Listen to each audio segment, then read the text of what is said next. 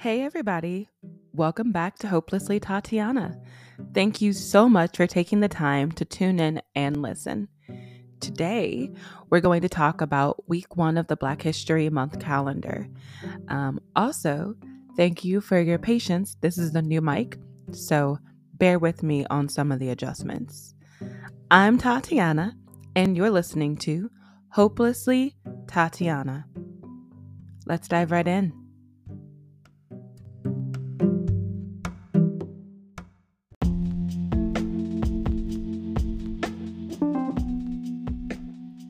Hey, loves. I really hope that people are enjoying my calendar and are able to see it for the resource I really want it to be. Before I give a review of the week, I want to explain my methods for the topics I chose a bit more clearly. When I was deciding what books, movies, and people to list for the month, I wanted to focus on how Black people see the world. So I wanted to show that we aren't a monolith, and that while some of our experiences are shared, some are different. So my goal for the calendar is to paint a picture of well-educated, informed, and successful people.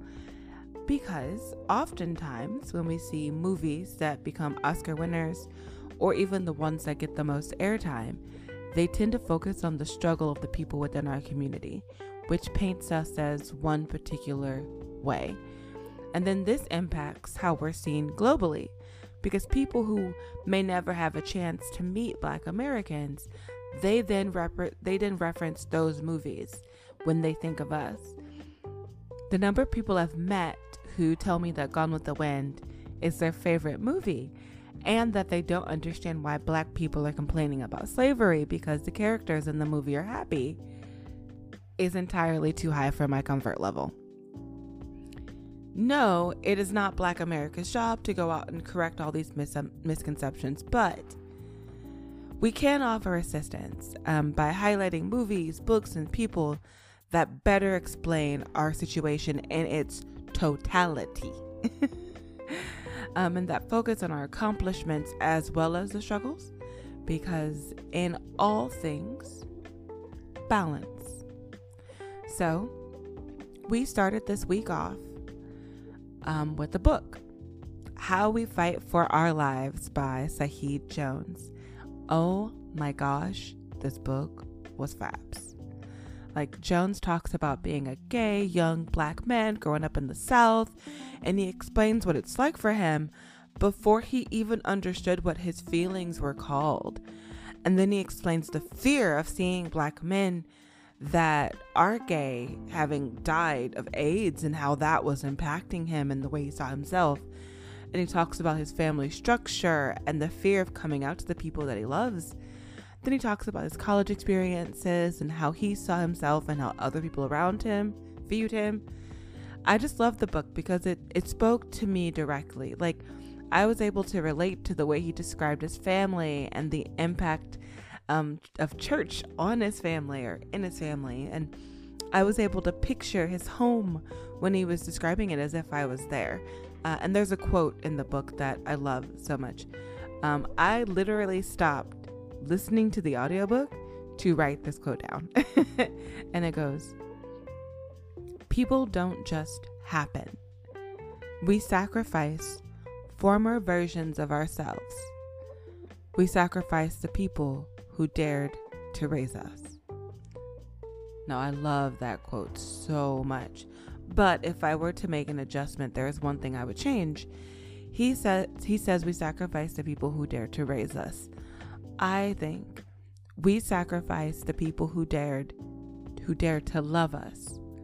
Becoming our own person requires sacrifice, and sometimes we have to lose family members and friends. And something I've said to many of my friends along the way is that life is struggling. So you pick the place and the people that you want to struggle for.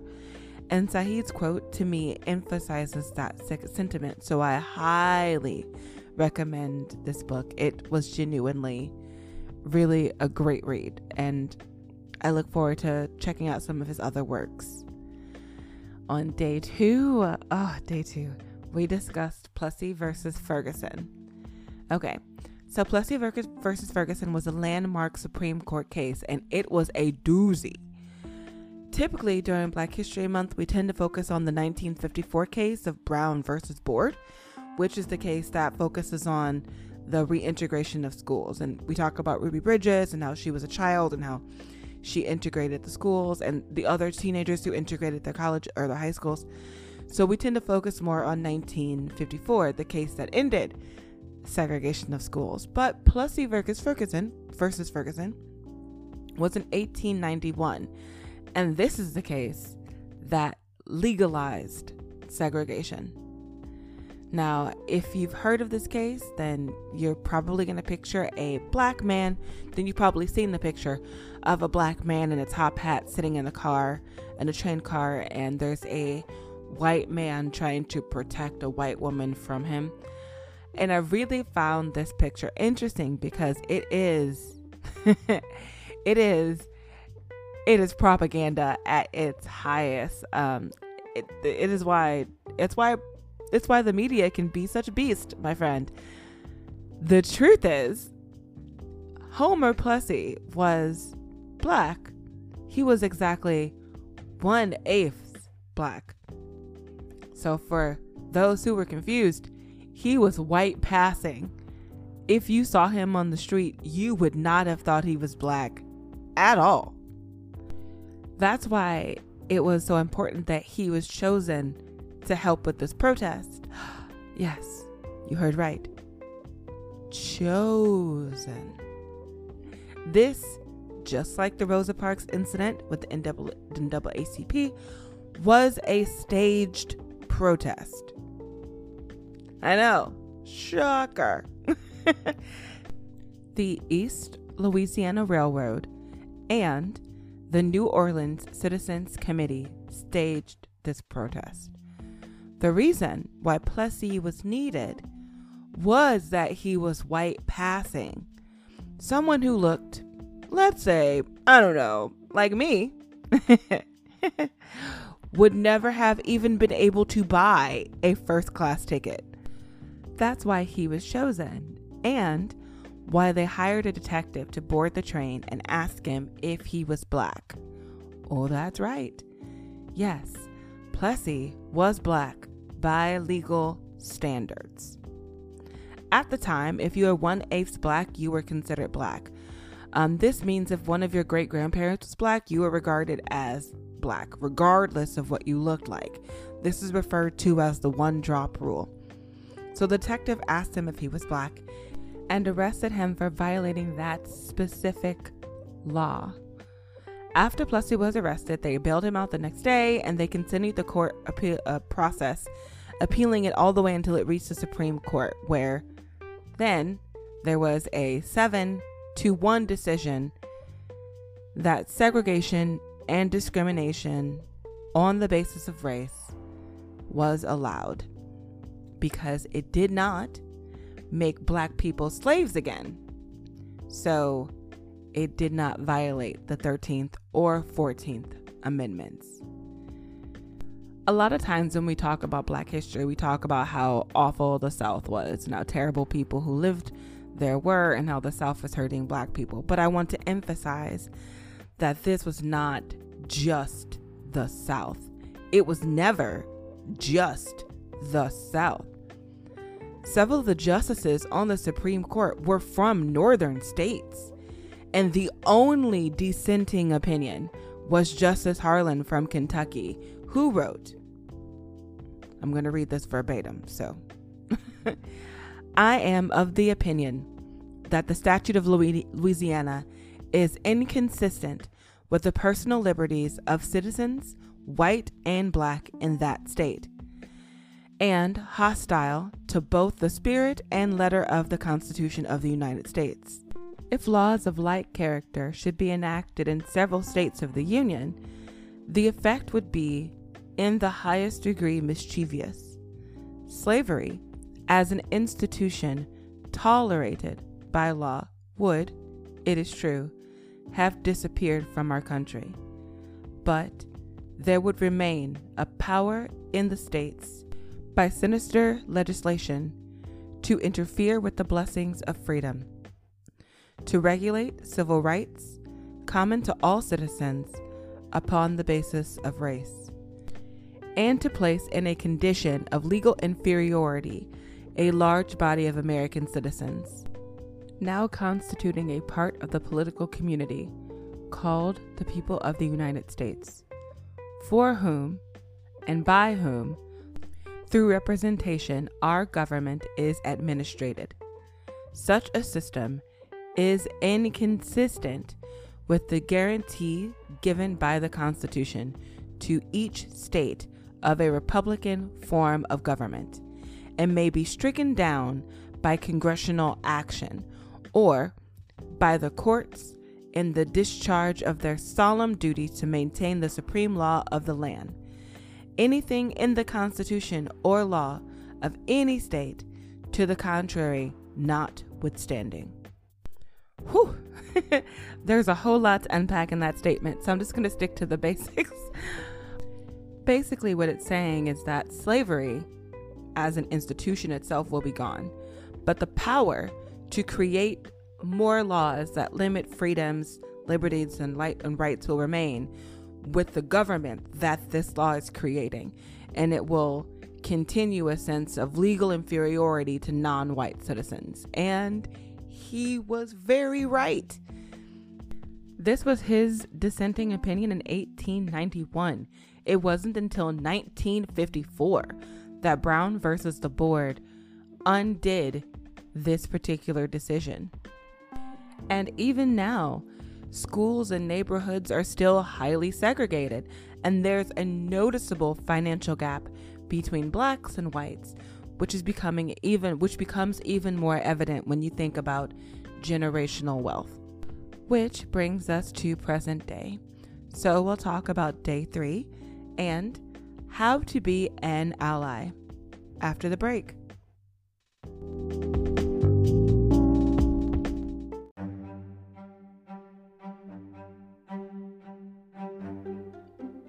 If you like this content, have a question, or want to make your opinion known, leave a comment and review on iTunes. If you want to learn more about me and my writing, check out my website, www.hopelesslytatiana.com. Or if you just want to say hi and have a chat, come find me on Instagram and Facebook by searching Hopelessly Tatiana. I'd love to hear from you. Your voice, your life, your story matters, and I'm willing to listen if you want to tell it.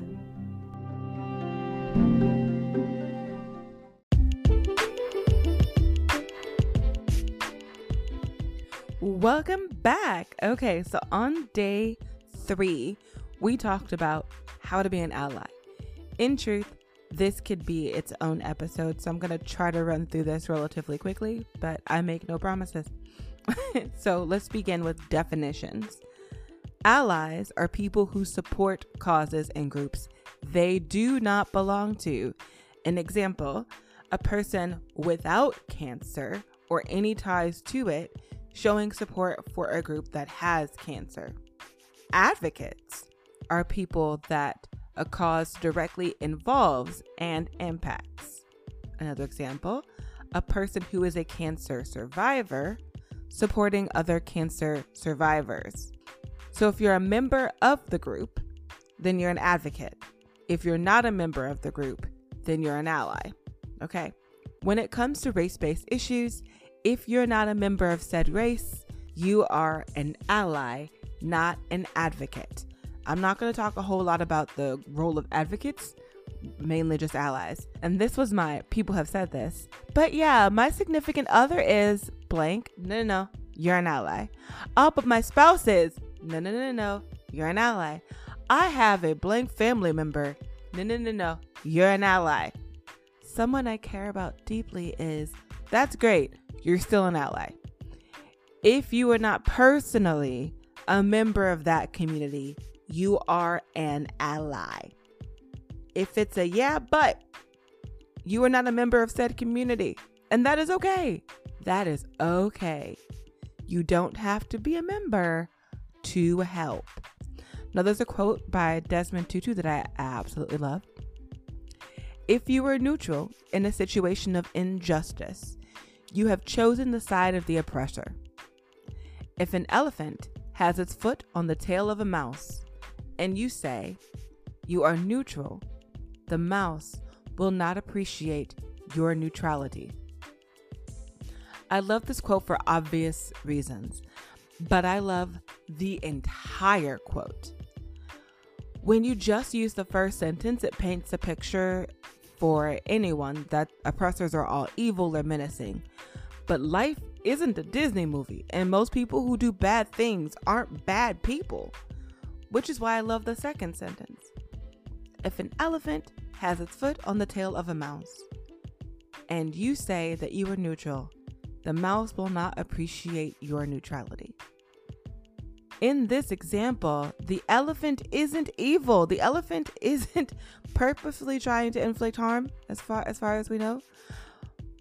But whether it means to or not, it is. So if you, the person watching, just let it happen, you're not really neutral. The mouse has no way to defend itself against the elephant. So to say that you are neutral is to say that you just don't care about its suffering. So tell the mouse how it needs to work harder to fix this problem or to change its attitude, and then do nothing to the elephant is also not neutral. In both of these cases, you've chosen your side, and it is not the side of the mouse. If you were on the side of the mouse, you would tell the elephant to move. Just that simple. Being an ally of a group requires action. It is not just something that you pay lip service to. If someone claims to be your friend, and then when you need them, they're not there, are they really your friend? If you claim to be an ally and then stand by when you see people being bullied, belittled, or mistreated, are you an ally? If you second guess, question, and dismiss someone's experiences, are you an ally? So here's some tips for how to be a better ally. And if the word ally has some negative connotation for you that makes you cringe, think friend. Here's how to be a friend to marginalized communities. Number 1, know your privilege. This is not an admonishment. If you don't know where you are, you can't give someone else directions. So you need to know what you have that other people do not have. 2, actively listen. This one is good life advice. If you're in a relationship of any sort, learning and practicing active listening will change your life. This means listening with the goal of understanding, not being right. If you're listening and all you're hearing is information that you're going to then use to battle it out, you're not listening with the goal of understanding. You're listening with the goal of winning. This isn't a trial. I don't want you just to hear the words. I want you to listen for the feelings of the story. Acknowledging that telling a story that brings someone pain is difficult to do, and that anger isn't a primary emotion. So if someone's angry, they're probably hurt or they have a need or expectation that is unmet. So actively listen. Listen for where you can understand the situation and the feelings that that person is trying to describe to you. Speak up and not over. If someone from the community is present, then you don't really need to say much. Highlight that person. But if we aren't present, politely correct the person who's being rude. This means correcting your family, your friends, co-workers. It means putting yourself in the position to have uncomfortable conversations. That is allyship. If you see someone being disrespectful and there's no one who's in said group around and you just let it pass, that's not being an ally. And that was a moment where you should have spoken out. Now, if I'm here and I'm talking about Black life and then you jump in and you're like, yeah, blah, blah, blah, blah, blah, blah, blah, that's unnecessary. I did not need a backup singer. What we need are people who are in the places where we're not welcome, speaking for us there. Now, 4, if we are present, let us speak. Like I said, I don't need a background singer. I'm pretty vocal. When I choose to speak, I do so loudly. A way that you can elevate the speakers of a marginalized group is simply by saying things like, hey, I'd like to hear this person's thoughts if they'd like to share them. That second part is super important because it's a request and not a command, and it gives that person the option to say no, because in truth, having these conversations is emotional labor. And this may be the first time you've had this conversation today, but it's probably not the first time that person has had to deal with this situation, even that day. So for you, what may just be a side conversation could just be the daily toll that someone has to deal with. So allowing them to take a minute and be like, do I want to deal with this today? Am I in the right headspace? Is helpful. So request, not command. 5, it's okay to make mistakes. We all mess up in everything. Say you're sorry, keep moving. Apologize, learn from it, keep moving. We don't need to dwell on people's mistakes. There's no such thing as a perfect human being presently walking this planet. Therefore, everybody has made mistakes.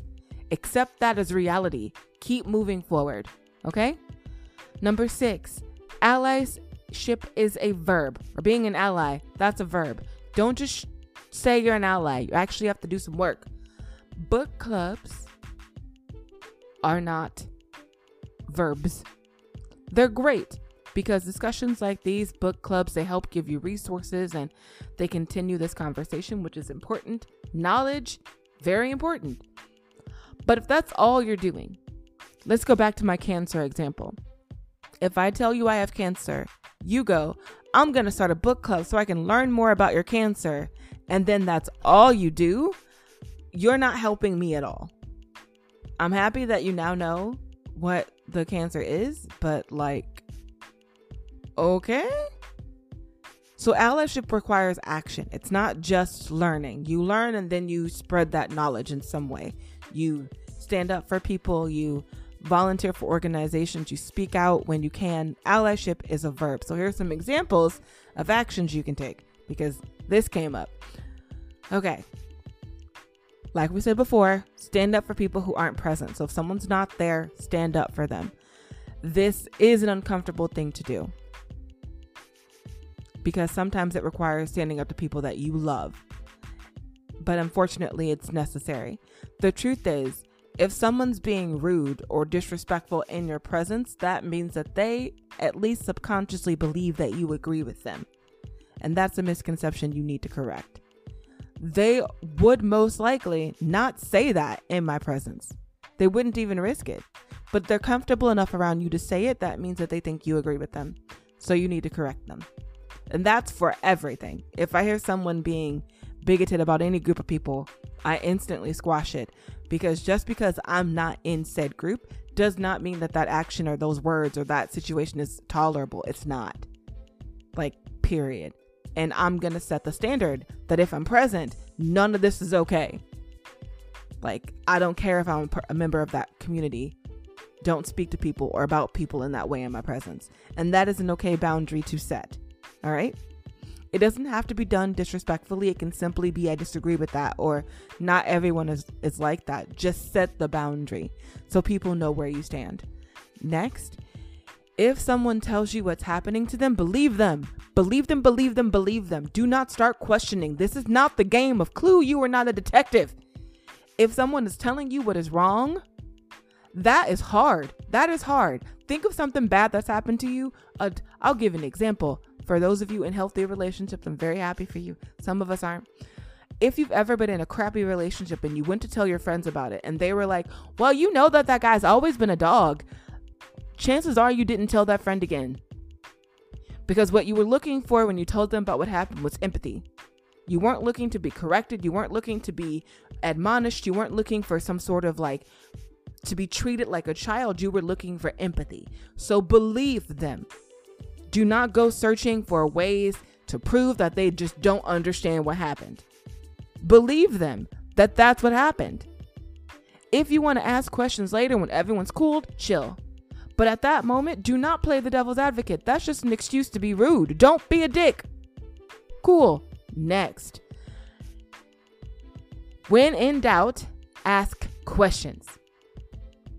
Now, I'm again going to reiterate, it is not the job of the Black community to educate you. So you might ask a question and then people might be like, because, this is real life. But if you don't know, ask. The worst that's going to happen is they'll say they don't want to talk about this right now, but they will probably answer it or point you in the direction of a resource. So if you don't know, ask. Okay? Also, do research on your own. Do both of those things. But if you don't know, ask. And last, we've talked about it a bit earlier, elevate people of marginalized communities. You can do things like retweet someone's tweets, share information, share calendars, and podcast episodes. Recommend people for jobs and positions of authority. There are ways to elevate people within marginalized communities that don't negatively impact you. Do those. So those are my tips of active things you can do. There are more. Those are a few tips I have. Next, number 7, respect safe spaces. Saying things like, when is blank history month? When is white history month? When is my turn? That translates into rudeness. Don't do that. That's super rude. I know I mentioned that in last week's podcast episode. That's super rude. And I, as a kind human being that I try to be, am not always kind. And so sometimes those statements will be met with intense sarcasm. So just don't do stuff like that. Like the fact that I am making a calendar and there are people on this calendar that people don't know. There are words on this calendar that trigger people. The fact that exists is proof that this is necessary. Like, we have these events because being a member of a marginalized community has an actual impact on life. So instead of being like, when is it my turn? Think about what that must feel like. Try to put yourself in the other group's position, because it's not always your turn. Sometimes the reality is that it's your turn most of the time, and some of us just want a small chance at the wheel. Actually, we'd like equal chances at the wheel, but we got to start somewhere. Okay? So that means if we want to discuss something, don't give people the side eye when they're trying to do it. All right. Number 8. Remember, issues within marginalized communities are always present, which brings me back to 7. When Black History Month is over, Black issues aren't. So just because it's March or October, that doesn't mean that issues within the community are just like, oh, cool, we'll talk about it in February. That doesn't make actual sense. So Black History Month is a time in which we highlight people and historical events. It's not the time that we discuss Black history and that's it. We can't talk about it any other time of the year. That's insane. Don't do that. That doesn't make sense. This is real life. I actually had someone tell me when I made the Women's History Month calendar, they were looking at the calendar or last year's Women's History Month calendar. They looked at the calendar and they saw a bunch of Black women. So Women's History Month is March. Yes, I will do my best to make a calendar for next month. And they looked at the calendar and they were like, there are a lot of Black women on here. And I was like, yes. And they were like, but Black History Month was last month. And I was like, yes. And they're like, there are a lot of Black people on this calendar. And I was like, they're women. And we just kind of looked at each other until she changed the subject. Because the reality is that's exactly how people think. Oh, your month's over. We're done talking about your issues. That's terrible. Don't be that person.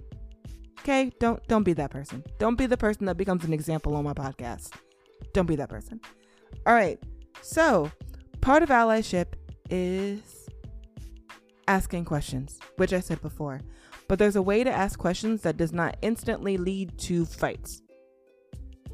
So first, like I said before, if someone tells you something, believe them. Don't fact check, just believe them. Show empathy first, ask questions later. If you find yourself in constant conflict with people, ask yourself, did you show empathy first? Or did you start questioning the person's stories? Because if I tell you something and then you start questioning me, now I'm on the defensive. And when people go on the defensive, their behavior is a whole lot less polite. So ask questions after you show empathy. Very, very simple. But yes, ask questions after you show empathy. Empathy first. If you're in the middle of an emotional discussion, that is not a good time to say things like prove it or any variety of you need to convince me, because that's a challenge and will therefore be received negatively and probably end poorly. We are all adults.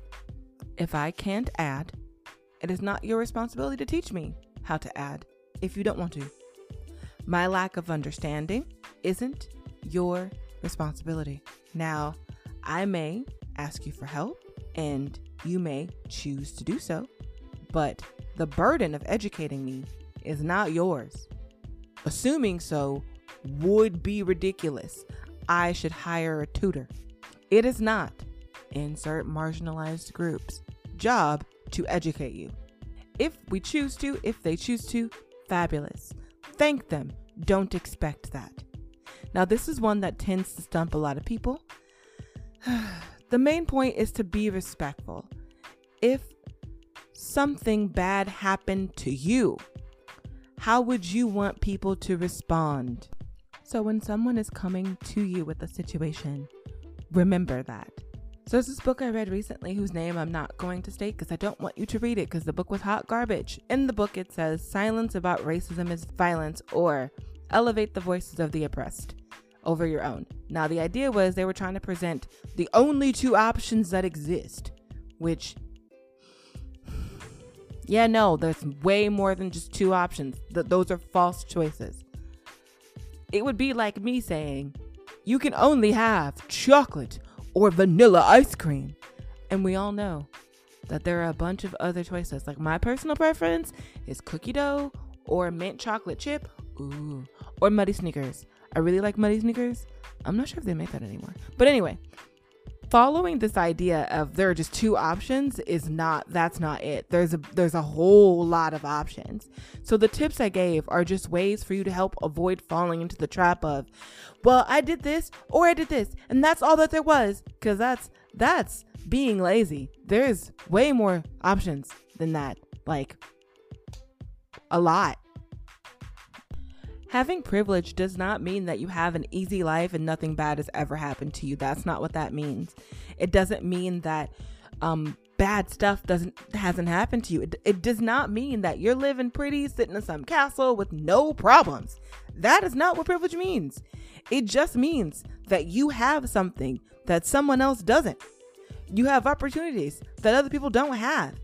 Every single tip on this list is basically the fact that I had to make a list is the point. Like, every tip here is just showing how we can show respect to each other, because that's what this all boils down to.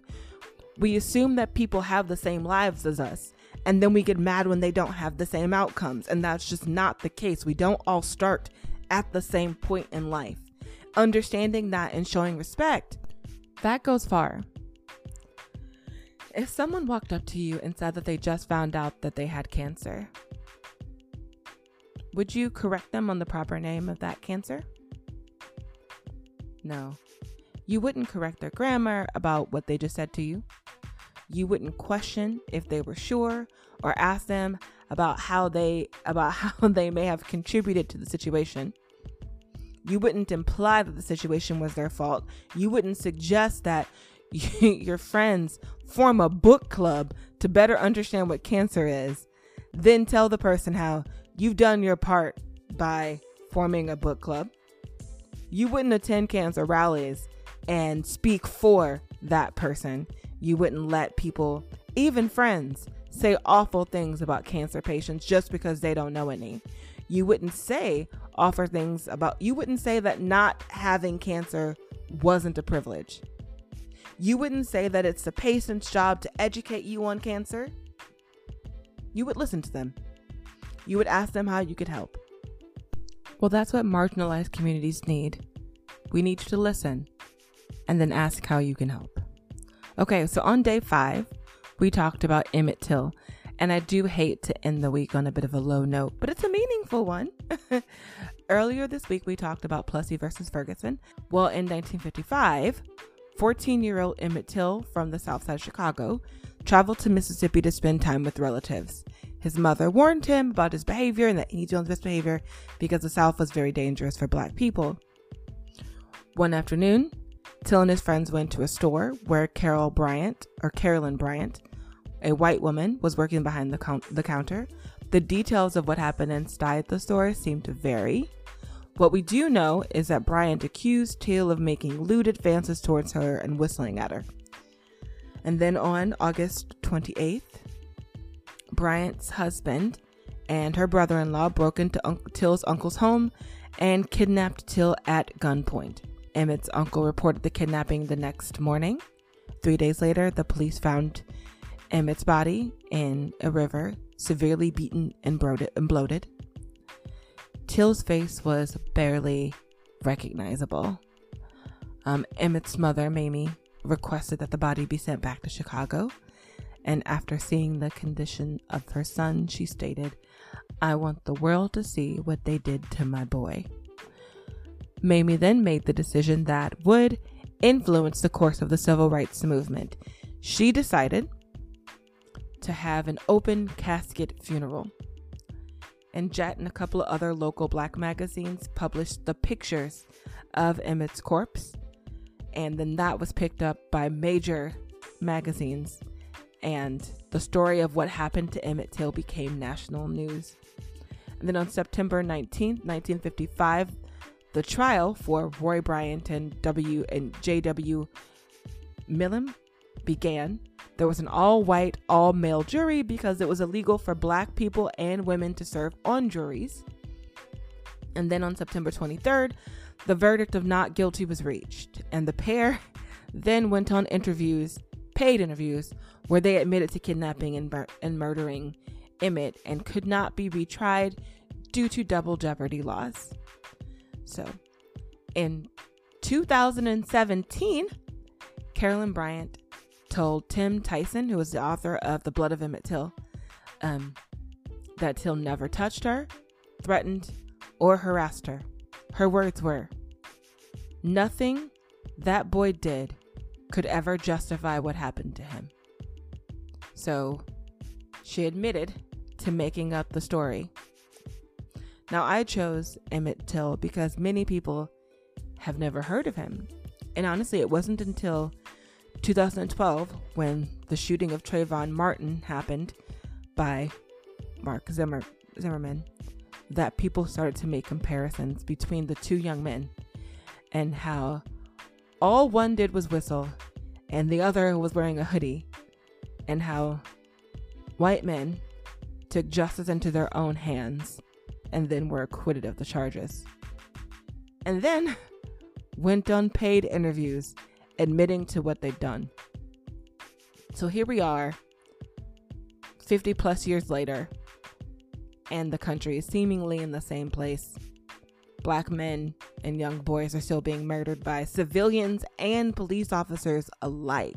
And only occasionally are people with the weapons found guilty.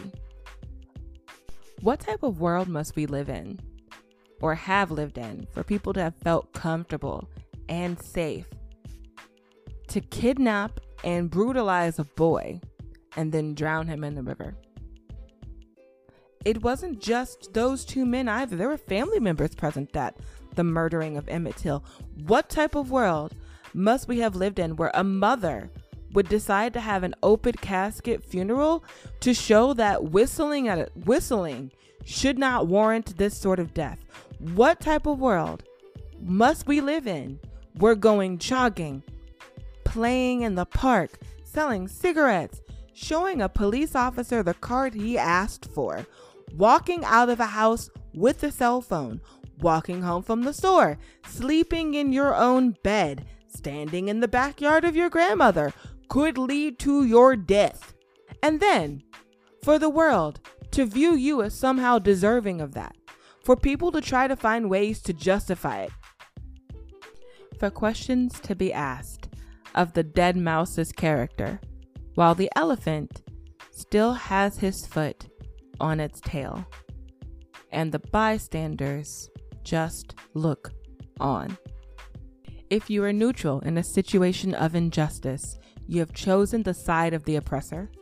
If an elephant has its foot on the tail of a mouse, and you say that you are neutral, the mouse will not appreciate your neutrality. To that, I would ask, how innocent are any of us who sit idly by, watch the suffering of our fellow men, and do nothing? Thank you for listening.